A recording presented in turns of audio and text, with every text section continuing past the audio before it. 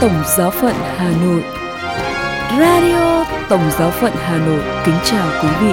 Mời quý vị nghe chương trình phát thanh hôm nay thứ Bảy ngày 12 tháng 3 với những chuyên mục tin tổng hợp, kế đến là chuyên mục tin mừng Chúa Nhật và cuối cùng là chuyên mục suy niệm lời Chúa. Bây giờ mời quý vị nghe tin tổng hợp tuần qua. Cùng điểm lại những hoạt động đáng chú ý liên quan đến Đức Thánh Cha Francisco và những sự kiện nổi bật khác trên toàn thế giới trong những ngày nửa đầu tháng 3 năm 2022. Bây giờ là phần tin chi tiết. Chiến sự tại Ukraine những ngày vừa qua đã gây ra rất nhiều những khó khăn và bất ổn cho những người dân vô tội tại nước này. Tình trạng trên dường như vẫn chưa có dấu hiệu thực sự hạ nhiệt. Nhiều người dân đã phải rời khỏi quê hương địa sở của mình để tìm đến một nơi ở an toàn nhất có thể.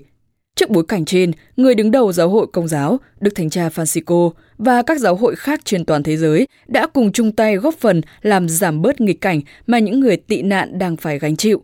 Cụ thể, Đức Thánh Cha Francisco đã thực hiện một cử chỉ phi thường khi cử hai Đức Hồng Y Konrad Krajewski, chánh sở từ thiện của Ngài, và Đức Hồng Y Michael Cheney, quyền Tổng trưởng Bộ Phục vụ Phát triển Con người Toàn diện đến Ukraine. Liên đới với Đức Thánh Cha trong việc hỗ trợ cho những người dân Ukraine, các nước khác trên thế giới cũng đã góp phần mình vào, hầu có thể làm vơi đi sự khó khăn bất ổn mà đất nước này đang phải chịu. Phải kể đến là, trước hết là Giáo hội Moldova, một quốc gia nhỏ bé nghèo nhất ở châu Âu, với sự cộng tác của chính quyền địa phương và nhiều tình nguyện viên đã tích cực hỗ trợ cho dòng người tị nạn từ Ukraine. Ngoài ra, Ba Lan, Slovakia, Hungary và Romania cũng đang tiếp nhận dòng người tị nạn.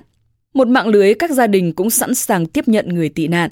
Các bếp ăn Công giáo đã và đang hoạt động để phân phát các bữa ăn cho người dân. Một mạng lưới hỗ trợ sức khỏe và tâm lý cũng được huy động, và mạng lưới liên lạc được kích hoạt để người tị nạn giữ liên lạc với gia đình. Kế đến là nơi ở cũ của Thánh Gioan Phaolô thứ hai ở thành phố Krakow của Ba Lan. Đức Tổng giám mục Marek Zerasniewski đã chào đón những người chạy trốn khỏi xung đột ở Ukraine. Mọi giáo xứ đều đang tham gia vào nỗ lực hỗ trợ người tị nạn Ukraine. Họ đang được tạm trú trong các nhà thờ và các cơ sở khác của giáo hội. Tiếp theo là Giáo hội Hàn Quốc. Đức Tổng giám mục Phêrô Chung Sun Tak, Tổng giám mục của giáo phận Seoul và giám quản tông tòa Bình Nhưỡng đã gửi một bức thư tới giáo hội Ukraine bày tỏ lo ngại trước tình hình hiện tại ở Ukraine. Đồng thời, Đức Tổng giám mục Phêrô Chung kêu gọi toàn thể giáo dân Seoul hưởng ứng theo lời mời gọi của Đức Thánh Cha Francisco bằng cách thúc đẩy các sáng kiến địa phương về ăn chay và cầu nguyện cho hòa bình, đồng thời giao phó người dân Ukraine cho Đức Trinh Nữ Maria. Đức Hồng Y Andrei Sejong-jeom, Tổng giám mục danh dự của Seoul, cũng bày tỏ sự quan tâm của Ngài với người dân Ukraine. Ngài cũng cho biết khoản quyên góp 50.000 USD sẽ được chuyển tới giáo hội Ukraine trong thời gian sớm nhất.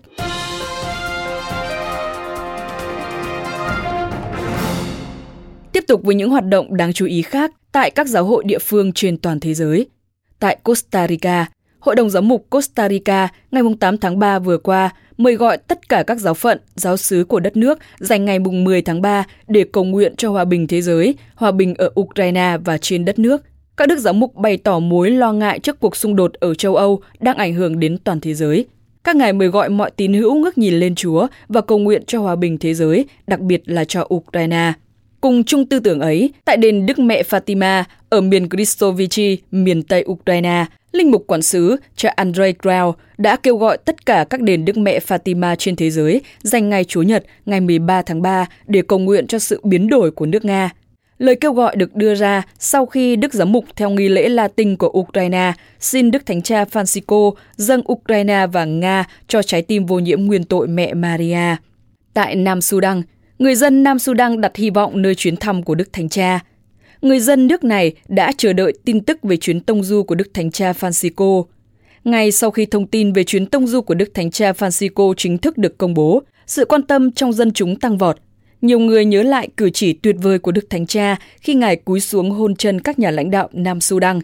Người dân Nam Sudan hy vọng rằng chuyến thăm của Đức Thánh Cha Francisco sẽ tạo động lực cho các cuộc đàm phán hòa bình giữa các phe phái. Chuyên mục Tin mừng Chúa Nhật. Mời quý vị nghe Tin mừng Chúa Nhật thứ 2 mùa chay. Tin mừng Chúa Giêsu Kitô theo Thánh Luca. Khi ấy, Chúa Giêsu đưa Phêrô, Giacôbê và Gioan lên núi cầu nguyện. Và đang khi cầu nguyện, diện mạo người biến đổi khác thường và áo người trở nên trắng tinh sáng láng. Bỗng có hai vị đàm đạo với người, đó là Mô-sê và Elia, hiện đến uy nghi và nói về sự chết của người sẽ thực hiện tại Jerusalem. Phêrô và hai bạn ông đang ngủ mê, chợt tỉnh dậy, thấy vinh quang của Chúa và hai vị đang đứng với người.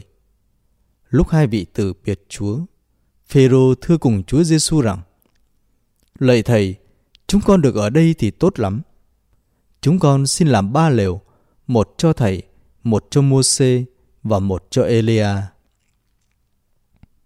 Khi nói thế, Phêrô không rõ mình nói gì.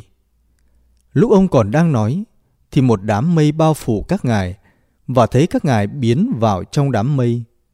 Các môn đệ đều kinh hoàng. Bấy giờ từ đám mây có tiếng phán rằng: Đây là con ta yêu dấu, các ngươi hãy nghe lời người. Và khi tiếng đang phán ra, thì chỉ thấy còn một mình Chúa Giêsu. Suốt thời gian đó, các môn đệ giữ kín không nói với ai những điều mình đã chứng kiến. Đó là lời Chúa. Trang suy niệm. Lời hứa. Người ta thường nói lời hứa gió bay. Thế nhưng đối với Thiên Chúa thì không phải như vậy.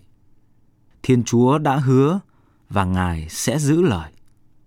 Thiên Chúa dẫn Abraham ra ngoài, mời gọi ông ngước nhìn bầu trời đầy sao.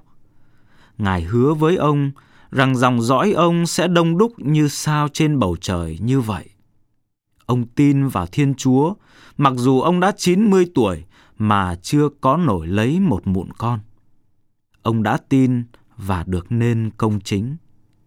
Thiên Chúa đấng đã gọi Abraham ra khỏi thành U để tới miền đất Canaan, mảnh đất mà chính Thiên Chúa mô tả là chảy sữa và mật. Thiên Chúa cũng đã hứa sẽ ban cho ông đất ấy làm gia nghiệp. Một giao ước đã được ký kết giữa Thiên Chúa với Abraham qua một nghi thức đầy tính thần bí, để đảm bảo rằng lời hứa của Thiên Chúa sẽ được thực hiện.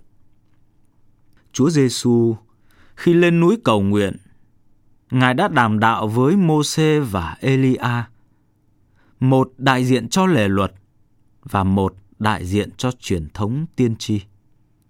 Toàn bộ lời hứa với Abraham trước kia giờ đây được thực hiện, không chỉ ở tính chất sự kiện của lời hứa, nhưng còn vươn xa tới mức triệt để. Quả thực, dòng dõi Thiên Chúa hứa cho Abraham không chỉ là Isaac, Jacob và các con cháu của ông, nhưng là toàn thể nhân loại. Mảnh đất Canaan không còn là mảnh đất của lời hứa nữa, nhưng là quê hương trên trời mới là đất hứa thật và vĩnh cửu. Giờ đây, Thiên Chúa ký kết giao ước với toàn thể nhân loại qua một nghi thức cũng đầy yêu thương, đó chính là hy tế của chính Chúa Giêsu trên thập giá. Cuộc khổ nạn của Chúa Giêsu, cái chết và sự phục sinh của Ngài là một giao ước đầy tình yêu thương, triệt để và vĩnh cửu về một lời hứa mang tính khả tín.